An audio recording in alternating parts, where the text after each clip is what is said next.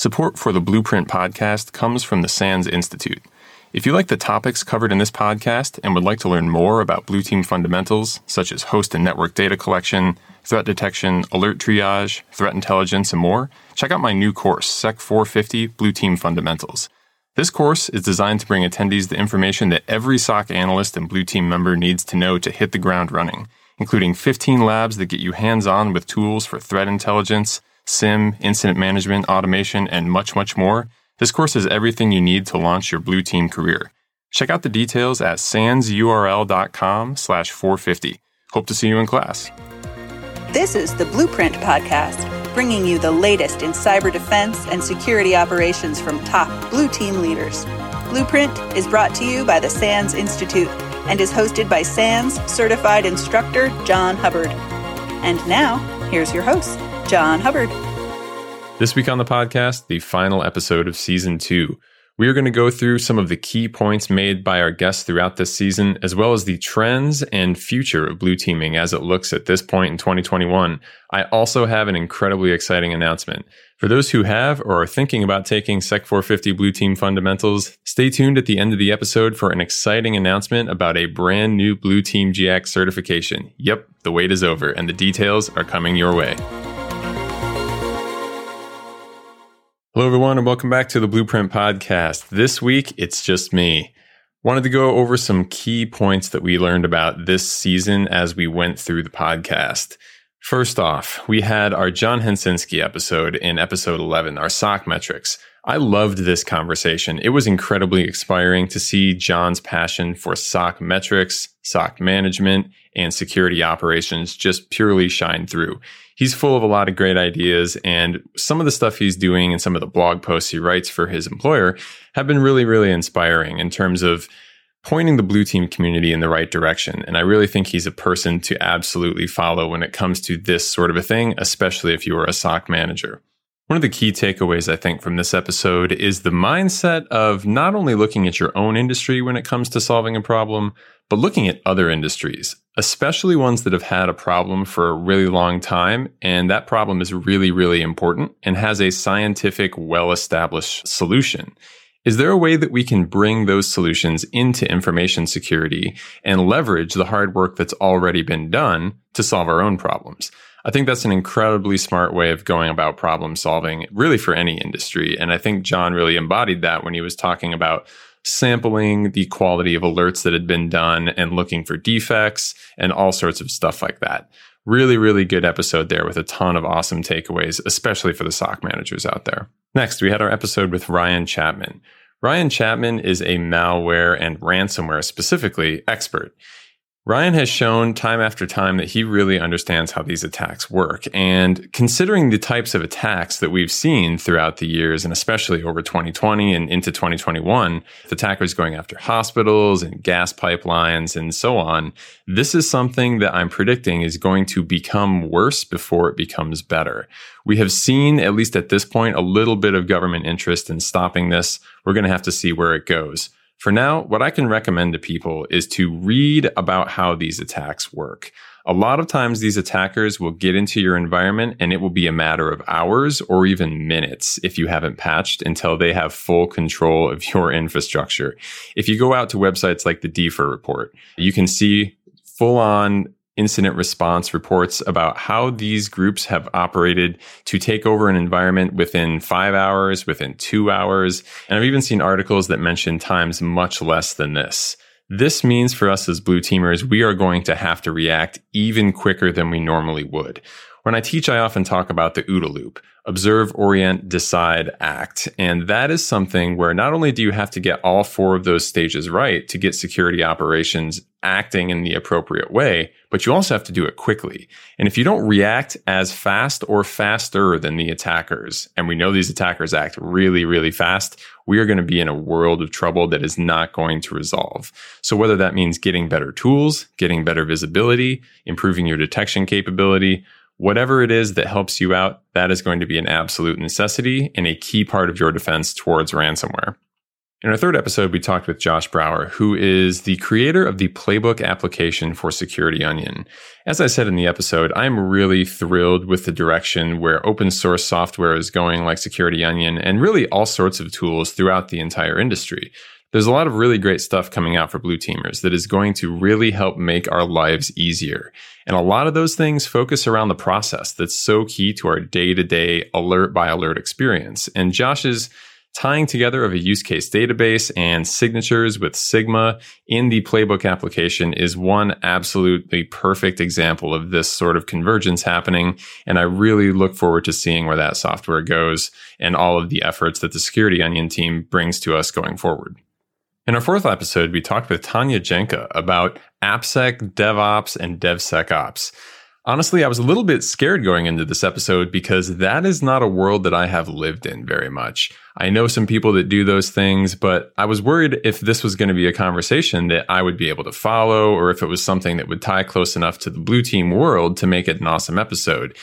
It absolutely did. This episode was great, and I had a lot of extensive feedback on this from people that just loved that interview and really said it showed them where the future of security is going, and that it's not just about collecting network data and endpoint data, but also about the whole spectrum of development and saying, what are the new applications we're bringing online, and how can we, as the security team with expertise in this information, inject ourselves earlier in the process, or shift left, as Tanya said. I would call this one a must-listen episode, especially for those who don't know anything about AppSec, DevOps, or DevSecOps. The big takeaway here is that security needs to get involved as early as possible and not try to bolt itself on at the end after it's highly likely things may have already gone wrong. In our fifth episode, we talked with Rob Vanos about maturing your cyber defense capabilities. Now with Rob, this conversation was all about his SOC CMM framework. That framework is a really, really in-depth measurement tool that you can use to judge, is my SOC doing what we need to be doing? And how well are we doing those things? As he mentioned, this is a very thorough set of assessments that you can perform that will look at how your SOC is capable of dealing with some of the most important pieces of security. There is a whole series of categories, everything from vulnerability management to incident response and more, that if you spend the day to try to look around your SOC and say, can we do this and how well can we do this, will give you a really thorough picture at the end to tell you where you need to work and what you're already doing well. We also talked about the Magma use case documentation framework and the Tahiti threat hunting methodology, which are great resources for anyone looking to do those activities. In our sixth episode this season, I was able to talk with Anton Chuvakin. Anton's someone I've been reading the blog posts and research from for a long time, and I was ecstatic to get a chance to talk with him. Anton is a real veteran of this industry, and I think is really able to cut through the core of marketing hype and say exactly what security teams need and understand how the tools in the market are either catering to that or not. In this episode, we talked about tools that are the most important for any security operations team to have, as well as the importance of automation and some of the newer technologies that are coming out, and even things like XDR, which is a technology that's just starting to emerge and, as we talked about during the episode, may be a little underdefined even at this point. Anton was one of those people that I encourage everyone to follow online. He's one of those rare people who can really distill a problem down to its core and then talk about how solutions address that problem and the real needs of the security community. His stuff is always fantastic, and I'm really glad we had him on the podcast. After Anton, we talked with Flynn Weeks and Mick Douglas about their What to Log project. This is one of those things that as soon as I saw it, I was like, we definitely need to have them on the podcast. As I've said over and over, my goal with this podcast is to just help spread the word of the most useful things to the security community. And this was one of those tools I saw, and I'm like, yes, people need to have this. Very, very often people are asking, what do I need to log? It's a confusing problem, right? With a million different options of what to log just in Windows alone, let alone Linux and Mac and cloud and software as a service and platform as a service and functions and containers and everything else in the world, right? How can we possibly know what we need to log for the most common security use cases? And because of this effort from Flynn and Mick, the world has at least a better answer to part of that problem. Just figuring out an auditing policy is a big problem for a lot of teams, especially the smaller ones. If you have any questions about where to make a solid baseline for security logging, check out their What to Log project at what2log.com. log.com. Following Flynn and Mick, we talked with Chris Baker about vulnerability management. This is one of those topics that is very closely related to the security operations team, but sometimes is a separate group. And for that reason, I wanted to bring Chris on, who's someone I've known for almost a decade now, to talk about his experience with vulnerability management. A lot of his experience during that period is something that I directly worked on him with when I was a SOC manager myself. And so we got to work in a day-to-day capacity, and I got to see some of the problems he had faced and how he overcame those with some clever and innovative solutions. For anyone who's struggling to figure out what to do with vulnerability management or how to take that data and present it in a way that's meaningful, I think Chris has come up with some really good solutions to those problems that we discussed in that episode. Communicating the importance of patching is one of those things that's just of utmost importance. It's at the top of the critical security controls list every single time. And when you look back at those ransomware attacks that are written up on websites like the DFIR report, or really anytime you see a ransomware attack, largely the ones that progress really, really quickly are the ones that can exploit a high criticality vulnerability that should have been patched. Things like the proxy logon vulnerability allow attackers to get into an environment merely from phishing a single person and then step from the role of an individual non-administrative user directly to the domain administrator, which is something that cannot happen. And the thing that stops that from occurring is the vulnerability management team. If you don't know those vulnerabilities are there, you can't patch them. And if you don't communicate the importance of those vulnerabilities, then they won't get patched. Either way, the process is broken. So this is one thing that every single team needs to focus on. Whether vulnerability management is part of your SOC or not, you must pay attention to this role because it may make literally the difference between a compromise that is over in an hour or less, or something that causes the attackers a lot of struggle and time, and hopefully you stop before they actually pull off. Following the episode with Chris Baker, we had an interview with Josh Johnson, certified SANS instructor and author of the brand new SEC 586, which is a course all about PowerShell for defenders. Defenders, look, PowerShell has the name power in it for a reason. It is incredibly powerful, right? It will help you get your day-to-day work done. However, I understand your fear. It looks a little bit ugly. It's something that for a long time you may have not considered even using unless you were a programmer, but that has to change. It is a free tool. It's available to all of us. The attackers are already using it, which means we need to step up our PowerShell game. That episode was full of so many nuggets of gold, from how do you use PowerShell to defend your network, how do you use it for incident response, to all the way to how do you stop attackers from using it. It may be one of the most actionable episodes that we've ever put out, and I highly encourage everyone to listen to that one and listen to it again if you haven't had a chance to implement all the stuff Josh talks about. Josh is clearly a PowerShell expert here, and that was one episode that really inspired me to look further into PowerShell myself, and of course want to take his class. Maybe I'll share the classroom and be in there with some of you in the near future. Either way, the takeaways from that episode were clear. PowerShell is incredibly useful, it's incredibly important, and it's something you need to know how to defend against and use for your own benefit. In the 10th episode of this season, we got to talk with Jamie Williams from MITRE. Anytime I get to talk to someone from MITRE, it's always a great conversation where I learn a ton, and talking with Jamie was no exception to that rule. We talked about adversary emulation in that episode and the importance of doing it to make sure that your security operations team can actually defend against a real-world attacker. That's one of the most important things when it comes to building cyber defense. Yes, we can say, checkbox, we got the tools, we got the logs, but when the rubber hits the road, are you actually going to be able to defend against a real attacker, especially the attacker that's most likely to come after you? Without adversary emulation and some attempt to pretend to be that adversary, you don't know the answer to that question. This is an incredibly important practice for everyone to understand how to do and to understand the importance of. And I'm really thankful that Jamie was able to come on that episode and give everyone the lowdown on how to do adversary emulation, what to look for, and how to succeed in that area. Following Jamie, we had AJ Yon from BiteCheck. AJ is clearly an incredibly talented person when it comes to defending against cloud attacks, and I really appreciate the knowledge he was able to share with us on that episode. We have seen year after year attacks that have been perpetrated against cloud infrastructure that was poorly locked down. If companies knew what they were doing, then these kind of things wouldn't happen. But easier said than done, right? If we know about these tools, then we know that there are things built into these platforms that can prevent us from making these very understandable but still, unfortunately, common mistakes.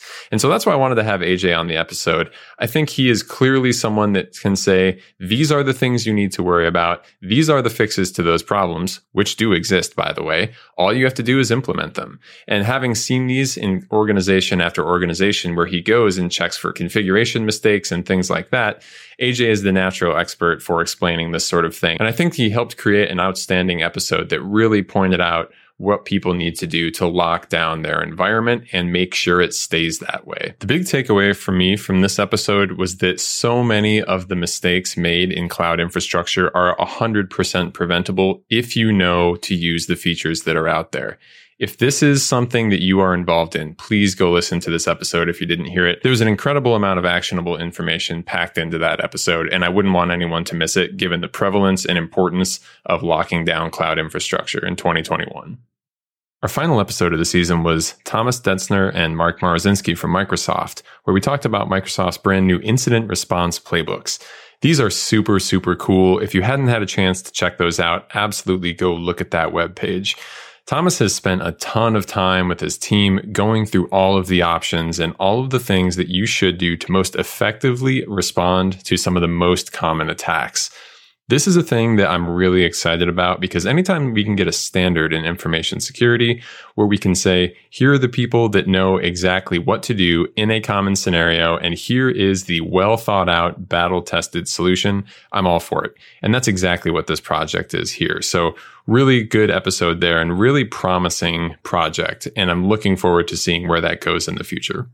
So that sums up Blueprint Season 2. I hope you got something out of these episodes. As I've said from the start, my goal here is to jump right into the value as quickly as possible, and I hope I hit that goal for you, teaching you some awesome stuff and introducing you to some of the incredible people in the blue teaming industry and beyond along the way. Now, the announcement you've been waiting for. For those of you who are out there that are working on a blue team or are looking to work on a blue team, or especially those who have already taken my Sec 450 course, the long-awaited, long-requested moment is here. GIAC has announced that there will be a brand new certification for Sec 450. We are going to call it, naturally, the GSOC, which is an acronym for GIAC Security Operations Certified. Hopefully a clear title that gets to the point of this certification.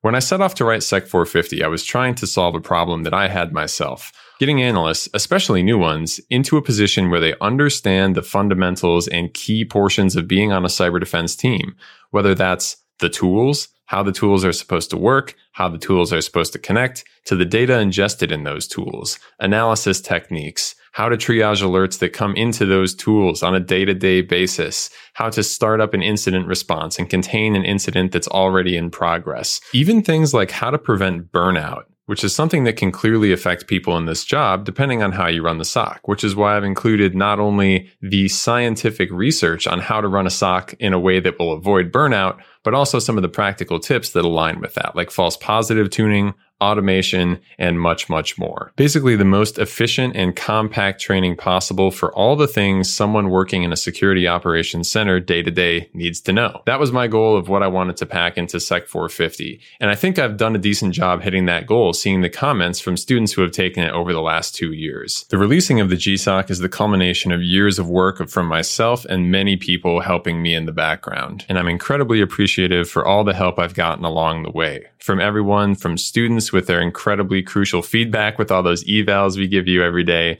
to marketing from SANS, to the tech reviewers, to fellow instructors that gave me advice on what should and should not be in the class. In a world with tons of certification options, I looked out and I didn't see something that fit this exact niche. And so I hope that this contribution to the InfoSec industry helps you and helps employers out there identify those who have gone through the struggle to learn these difficult concepts. This certification is planned to come out at the end of August in this year, so just a few months away from the recording of this episode. For those of you who are an alumni of the course, you may have already seen an email in your inbox from GIAC about being a beta tester for this certification, something I encourage anyone that wants to do it to consider. We'll be offering special pricing to those who have already taken the course, and anyone that has taken the course way back a couple years ago, all the way back to the beta, should still have all the information they need to be eligible to pass the test. Feel free to contact me or GIAC with any questions you have about this certification. Finally, before we close up the episode, I have to mention one more thing. On September 9th, we are going to be hosting the first ever virtual online free SANS Blue Team Summit, and it is going to be the biggest Blue Team Summit in history. Anyone, anywhere can go and sign up for this free online event. And so I encourage every single person listening to this podcast to do so. The more of you that show up, the better it will be for all of us. All you need to do is head over to Google and search SANS Blue Team Summit, and you will find the registration page, no problem. The summit is going to be hosted by myself and Justin Henderson. And if you've seen us present before, you know it's going to be a good time. I really hope to see you there. Thank you so much, everyone, for listening to the second season of the Blueprint podcast. I've received a lot of great feedback and have really enjoyed making these episodes and talking to these people from around the world in the blue teaming industry. I am certainly going to be back with a season 3. Don't know when yet, but we will be working on that probably near the end of the summer. If you're looking for some extra content in the meantime, do not forget to check out the SANS Blue Team Ops YouTube channel. We are putting more and more content on that every single week. We're doing live streams with Q&As and much, much more. Several of the other SANS Blue Team instructors have YouTube channels that are active where we do live streams as well, myself included. Just search for SecHub on YouTube and you'll find me. A final special shout out to Stephen Hart, who is the producer of Blueprint and the inspiration for this podcast happening in the first place. Stephen, I couldn't have done it without you. Thank you so much for all your help along the way. And to the listeners, thank you so much. And I hope to see you at an in-person event sometime soon. This is John Hubbard signing off. Hey, Blue Teamers. I hope you enjoyed today's episode of Blueprint. If you've got a second and want to help support the podcast, please subscribe and leave us a review on Apple Podcasts. It would be really, really meaningful to us. And if you have any ideas or suggestions, I would love to hear them. Your reviews are going to be one of the best ways to help others find this podcast. So anything you could do would be a big help. As always, thank you for listening. You can connect to me on social at SecHub, SecHubb on Twitter or on LinkedIn. So until next time, thank you for listening to the Blueprint Podcast.